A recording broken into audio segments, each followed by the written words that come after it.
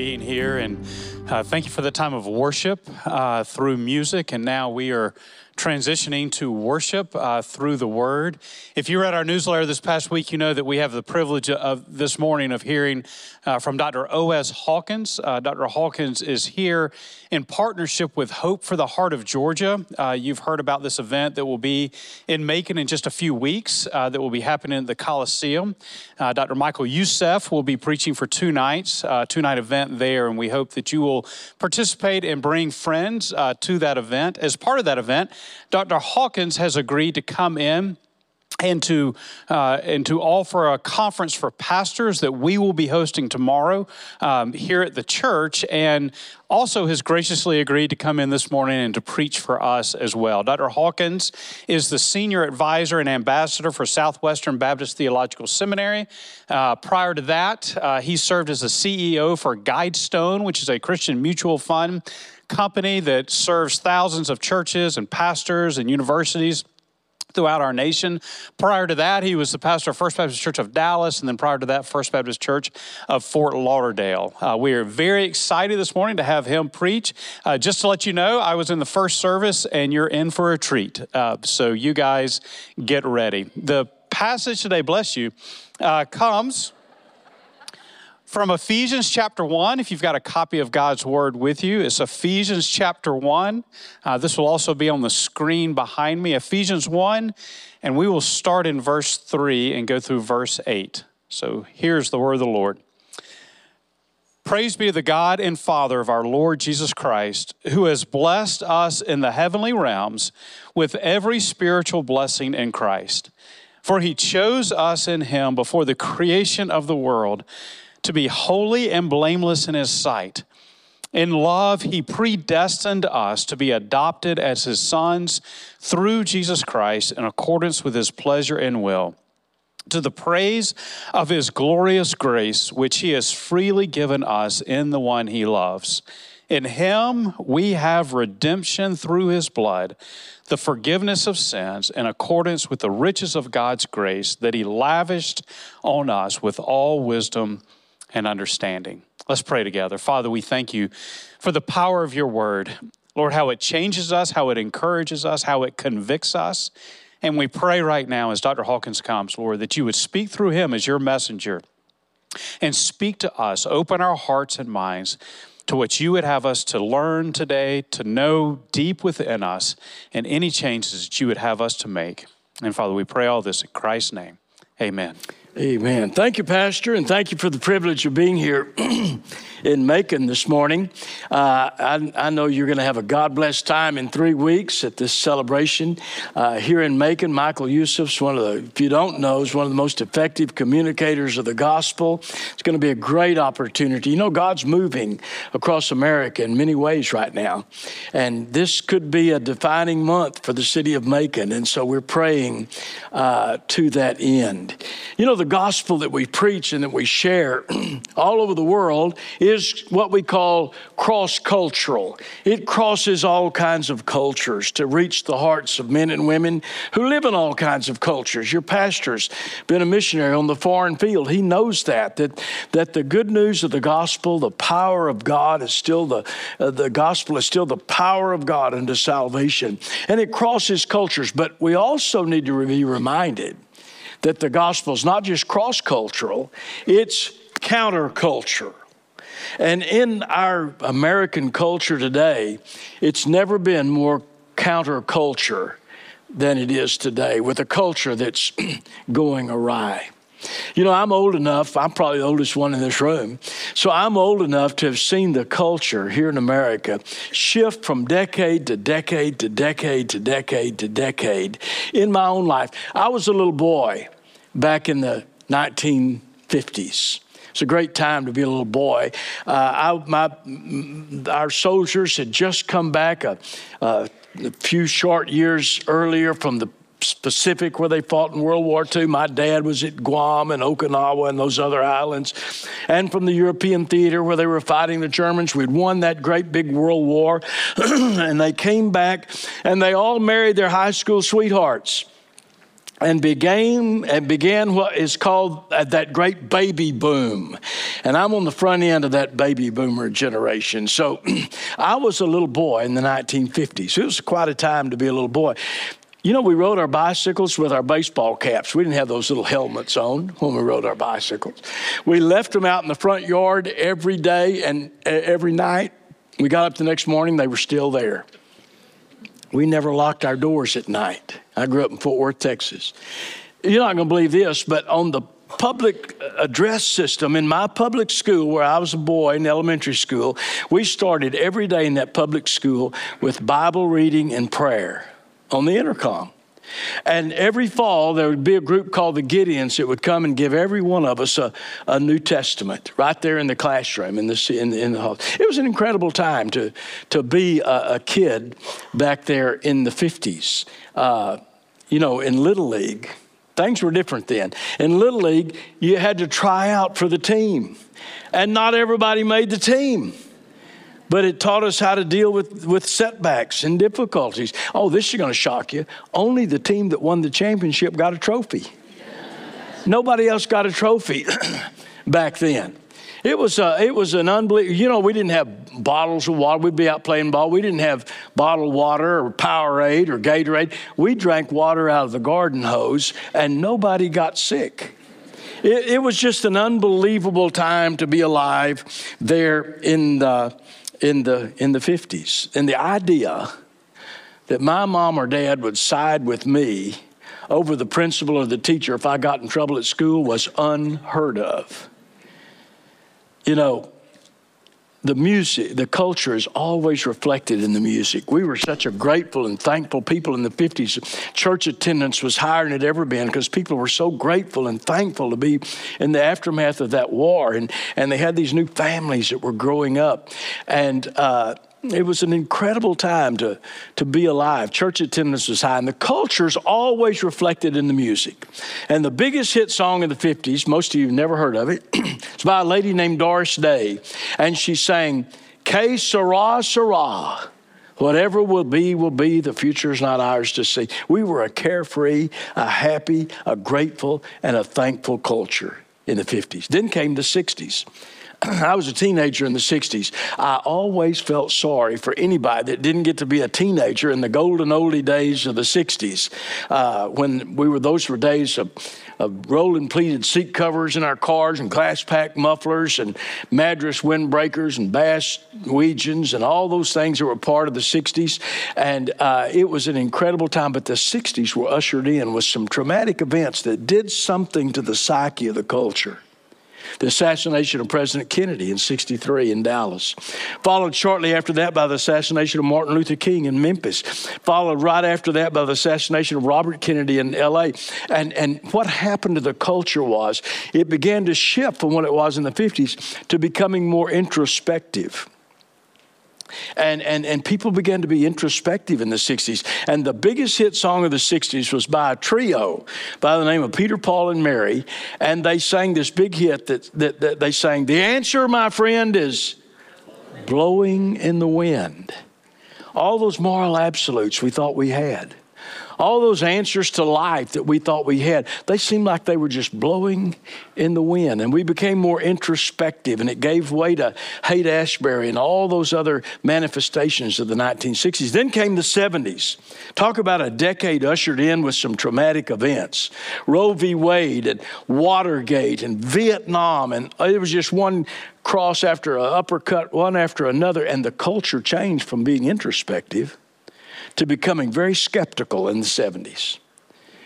Billy Joel, the piano man, had the biggest hit of the 70s when he sang, "Only the good die young." Skepticism infiltrated our thinking processes in the 70s. Then came the 80s. Ronald Reagan was elected president. The military was reinforced. The economy began to grow. He talked about that shining city on a hill, and hope was restored in the culture. It was almost like the days of Josiah in the Old Testament, a little reprieve, a little mercy drops of revival. Then came the 90s, and the evil empire, Russia, fell, and the Berlin Wall wall fell. Then came the first decade of the 21st century. And of course, it was ushered in with a traumatic event that changed all of our lives. I got to fly out of this sorry airport in Atlanta tomorrow afternoon. And I'm going to go down there and stand in line for about an hour just because of what 9/11 did to change the culture in our culture. And then came the next decade. Now we live in this third decade of the 21st century. And what do we see in the culture around us? What used to slither down the back alleys of our nation in towns and villages, you know what it does? Now it parades proudly down Main Street in a culture that's gone awry. And we look around. I preach in a different church every Sunday all over this country.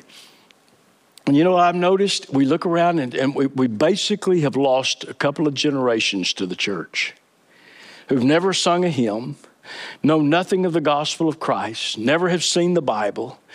And they're by the millions in our culture, lost to the church.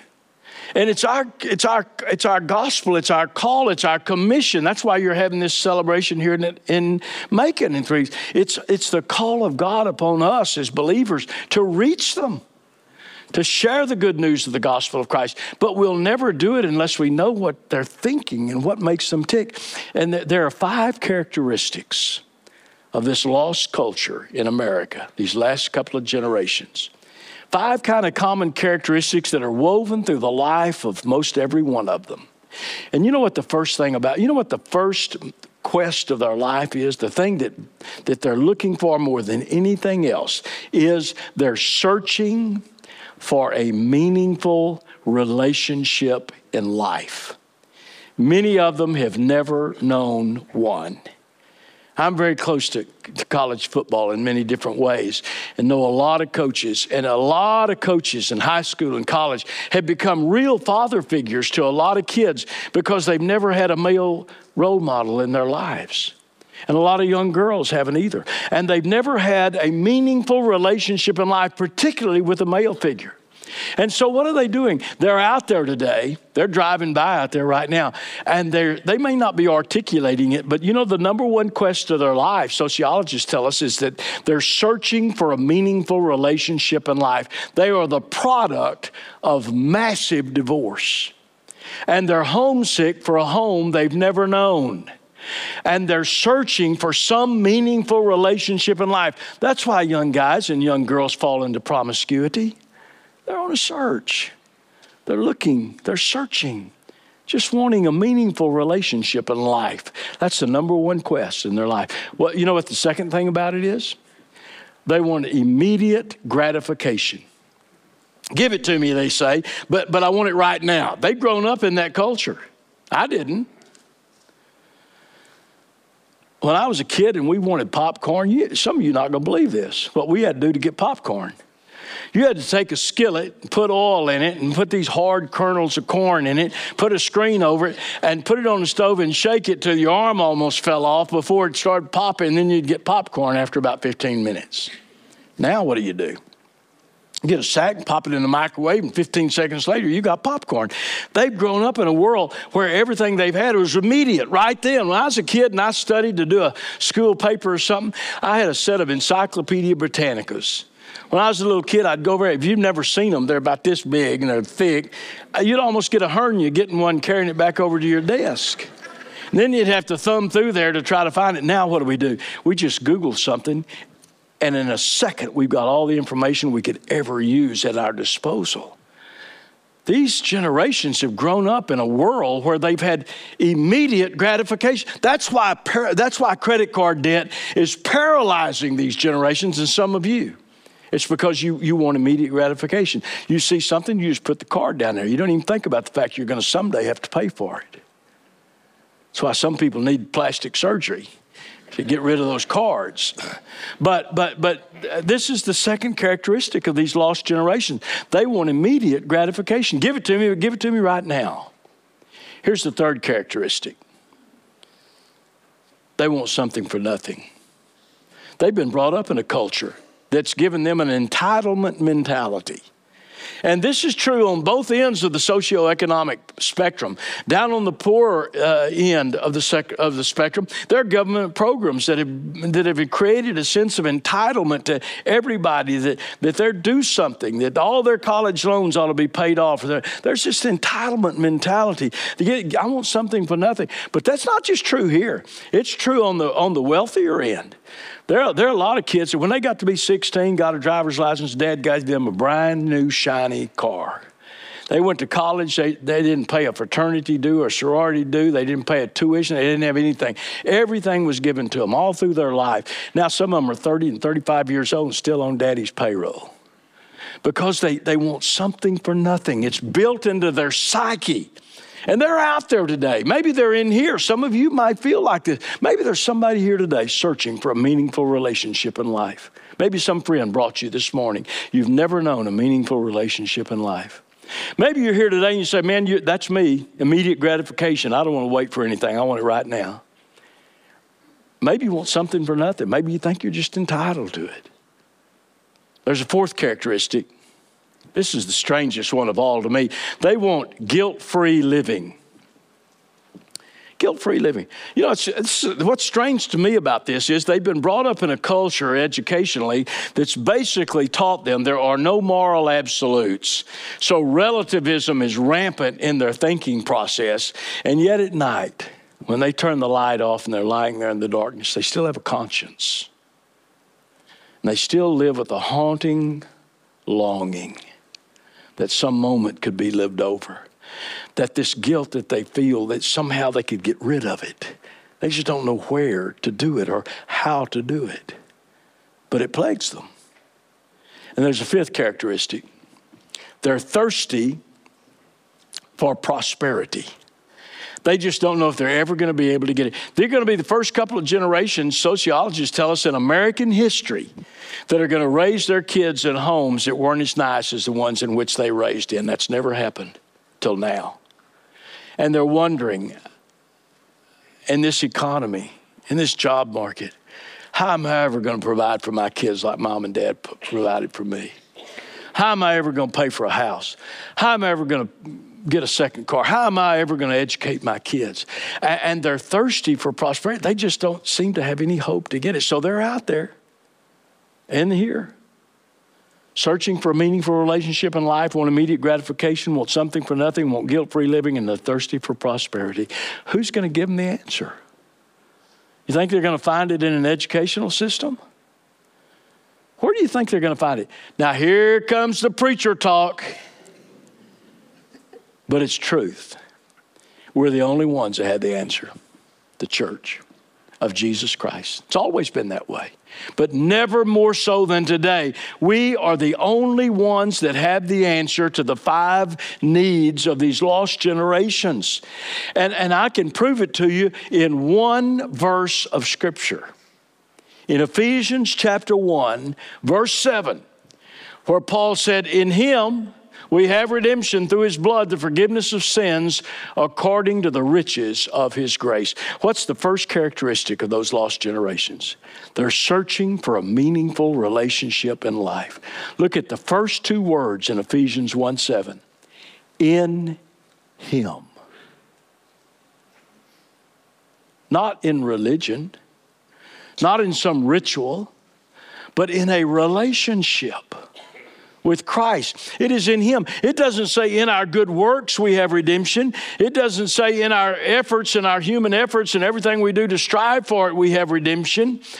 It doesn't say in any of those things. It says it's in Him.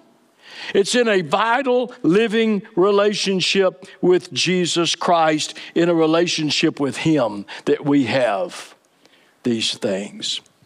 Listen, you only have 3 relationships in life. You know, all of life's about relationships if you hadn't figured it out. And you only have 3 relationships in life. There's an outward expression. That's where we connect with each other in this outward expression, in our relationships with each other, at home, in the office, at church, at school, on the ball team, wherever we are in this social arena, where we connect with each other in these outward expressions. And we're made to do that. You remember what God spoke at the end of every great creative act in Genesis. He put the stars in space and he said, remember what he said? That's good. He made the vegetation life. He said, that's good. He divided the sea and land, and he said, that's good. He made the animal life, and he said, that's good. And then he made man, and he said something else. He said, not good. That's what he said. It is not good for what? For man to be alone. We are made to connect with each other in these outward expressions of relationships, the very thing for which some of you in this room are searching for today, a meaningful relationship in life. So you have an outward expression, but you also have an inward expression of that relationship. That's the relationship you have with yourself. Call it what you want to, self-worth, whatever you want to call it. We get up in the morning, we put on our makeup in the mirror, look at ourselves. We get up and shave in the morning, we look at ourselves. Some people in our culture do both in the mornings when they get up. But you get up and you have a relationship with yourself. I don't care what you call it. You have a relationship with yourself. And most of what goes wrong in your relationships with others is just what psychologists call a projection of what's happening in you. You get mad at the office, or somebody says something at school and you get angry, and you come home, kick the door open at home, holler at your mom and dad, mad at them, breaking relationships there because you're angry inside. You see, you have a relationship with others, an outward expression. You have an inward expression, a relationship with yourself. Now, you've got one other relationship, and before I tell you, it is an awesome thought. And those of us in the church sometimes get so close to this, we lose the awesomeness of what it is. It is what separates every one of us in this room from all the other created order.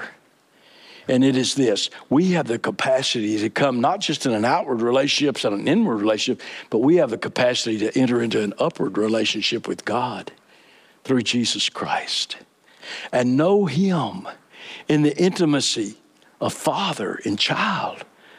To come to Jesus Christ and let Him live His life in us, and we come into a vital, living, vibrant relationship with Him. That's what Paul says, in Him we have redemption. It is in Christ. So here's the bottom line. You're never going to be properly related to each other until what? Till you're properly related to yourself. And that is never going to happen until you come into a relationship with God through Jesus Christ and find your self-worth in Him. That's why Paul said to the Colossians, Christ in me is my hope of glory. And you find your relationship in Christ, you find that's where you get your self-worth. It's in Christ. That's where you get this love. It's in Christ. It's in this relationship with Him. That's where you feel good about yourself, because you're in Christ. And then what do? You translate the love of Christ into the lives of others. You begin to see everybody through the eyes of Jesus. And when you do, you'll have something different to think about most people if you really look through the eyes of Jesus. So here's a group of people searching for a meaningful relationship in life. We're the only ones that have the answer. It's in Him. It's in a relationship with Christ, the very thing for which they're searching for. And there will never be a really, truly meaningful relationship in life unless you begin that meaningful relationship in life with a relationship with Christ. That's the only meaningful relationship you'll have that can then be translated to others. What's the second characteristic? They want immediate gratification. We're the only ones that have the answer. Look at the next phrase in Ephesians 1:7. In Him, what? We have redemption. Right now. You talk about immediate gratification. It doesn't say in him we hope for redemption. It doesn't say in him we wait for redemption. It doesn't say in him we think one day we're going to get redeemed. It says in him we have redemption. If you were reading that in the language of the New Testament, the Koine Greek, it is present, active, indicative. In the text, it simply means it's happening in present time, actual time, right now. We have redemption, immediate gratification. I came to know Christ as a 17-year-old young man. I'd never heard a prayer in my home. I'd never seen the Bible open in my home. I didn't know Matthew, Mark, Luke, and John were books of the Bible. I grew up in Fort Worth, Texas. And a young man witnessed to me after a basketball game, took me to the Sagamore Hill Baptist Church in Fort Worth. The next Sunday, I heard the gospel preached for the first time. And that morning, old things passed away in my life, and everything became new, like the Bible says. It was like, you say, well, I'm just not sure that I'm saved or not. Well, you know, the Bible says it's like going from death unto life. How could you go from death unto life and not know it? Some of you may be here today and say, you know, I'm not sure whether I'm trusted Christ or not. Well, you can't go from death unto life and not know it. The Bible says it's like going from darkness into light when you trust Christ. How could you go from a darkness into the light and say, well, I just don't know whether I've done that or not? That morning, Christ came into my life. You talk about immediate gratification, purpose, joy, forgiveness.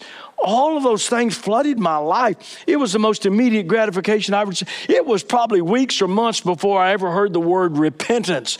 But I know I repented that morning. You know how I know? Immediately, I started hating what I used to love and loving what I used to hate. Those places I used to like to go on Friday night, I had zero desire to ever go there again. And I didn't. Things I'd never thought I'd ever want to do, like hanging around a bunch of folks that looked like you in church, I found my greatest joy in doing. It was Jesus who changed my desires, who gave me instant gratification, who came into my life and filled it with purpose and peace and all of those things. The very thing for which they're searching. We're the only ones that have the answer. In him, we have redemption right now with purpose. You know those people going over to Walmart across the street right now? They drive by here and they see our cars in the parking lot. If they think anything about us, you know what they think we're doing? They think we're hunkered down in the corner over here somewhere in a little huddle, wringing our hands, singing, when we all get to heaven, what a wonderful day of rejoicing it'll be there. They don't know what we're about is right now. Immediate gratification, the forgiveness of sins, Christ coming into our lives and giving us purpose and peace and the joy we sang about just a moment ago. What's the third characteristic? They want something for nothing. Look at the next phrase in Ephesians 1:7.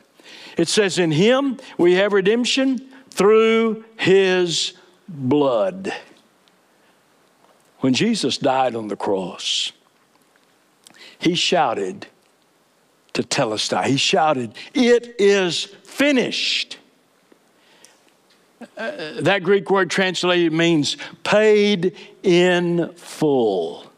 Let me tell you something, friend. Jesus didn't go to the cross and shed his blood to put down a little down payment on your sins so you had to work your way and strive and work hard to try to get to heaven the rest of the way. No, when he shed his blood for you, your sins were paid in full. The very thing you're looking for. You can't earn salvation. You can't buy it. You can't earn it. You don't deserve it. In him we have redemption through his blood. It's not through his power, as magnificent as it was, nor through his life, as sinless and as perfect as it was, nor through his teachings, as beautiful as they were, or through his love that he saves. It's through his blood. He purchased you, and he stamped paid in full on your sins and life for you. And the very thing for which you're searching is something you can't buy if you tried, because it's the free gift of God through Jesus Christ our Lord that he offers you today. Later in chapter 2, Paul will say, you who are far off, have been brought near through the blood of Jesus Christ. Peter put it this way in his epistle: you're not redeemed with corruptible things like silver and gold from your vain conversations received by tradition of your fathers, but by the precious blood of Jesus, slain as a lamb without blemish and spot. What a Savior, who went to the cross to die for your sins and paid for them in full with his blood. Searching for a meaningful relationship in life? It's in him. Want immediate gratification? We have redemption. Want something for nothing? Through his blood. What's the fourth characteristic? They want guilt-free living. Look at the next phrase. The forgiveness of sins. The very thing for which they're searching. We're the only ones who have the answer. The forgiveness of sins. To be forgiven of our sins. Sin will haunt you. That's what we read in Psalm 51. David said, my sin is ever before me. Guilt. You know what guilt is? You know, you go out and do something you shouldn't and you get that guilt feeling. You know what guilt is? That's a voice of God to your heart. You remember that next time. That's nothing more than God's voice. And you know what God's voice is saying? You have sinned. That's what guilt is. I'm talking about authentic guilt now, not artificial guilt. There's some people that have had other people heap stuff on them that they didn't do, and that's artificial. But I'm talking about when you go out and you do something you shouldn't do, and you're lying there at night in the darkness, and you have those guilt feelings, that haunting longing that moment could be lived over. That is the voice of God saying, you have sinned. So what is confession? 1 John 1:9 says, if we confess our sins, he's faithful and just to forgive us of our sins and cleanse us of all unrighteousness. It's a compound word in Greek, homologeo. It means to say the same as. Guilt is God's voice saying you have sinned. Confession is our way of saying the same as God says. I agree with you, God, I've sinned. It's not some little vice I can just laugh off like I've been doing. It's not something I can excuse by saying, well, everybody else is doing it. It's not something I can minimize by saying, well, it's not as bad as so-and-so's.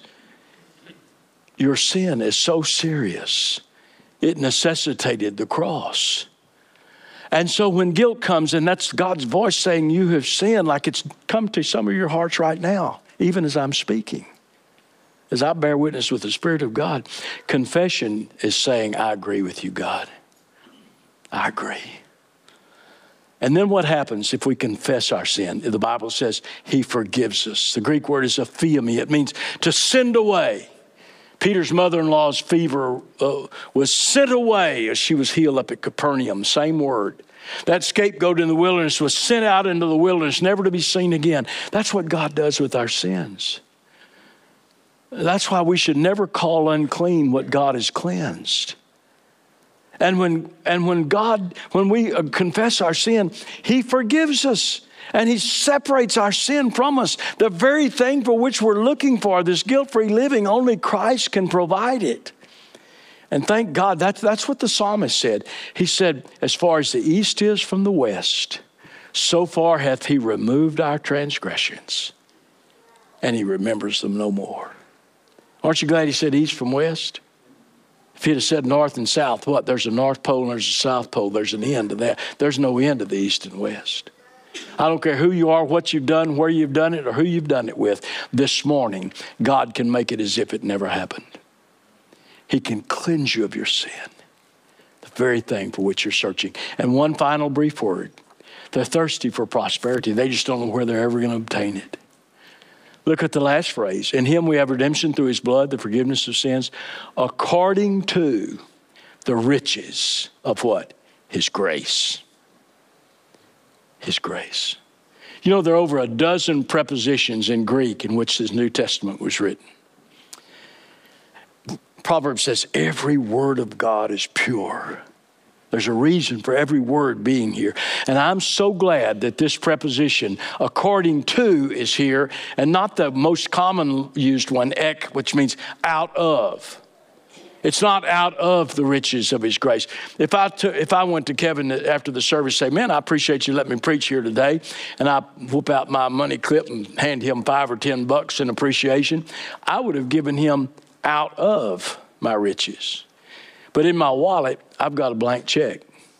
If I took it out, and I told the first guy, don't get your hopes up because I'm not going to do it. But if I took that check out and I just signed O.S. Hawkins at the bottom of it and gave it to him and said, you fill in whatever you need, then I would have been giving him not out of, but according to my riches.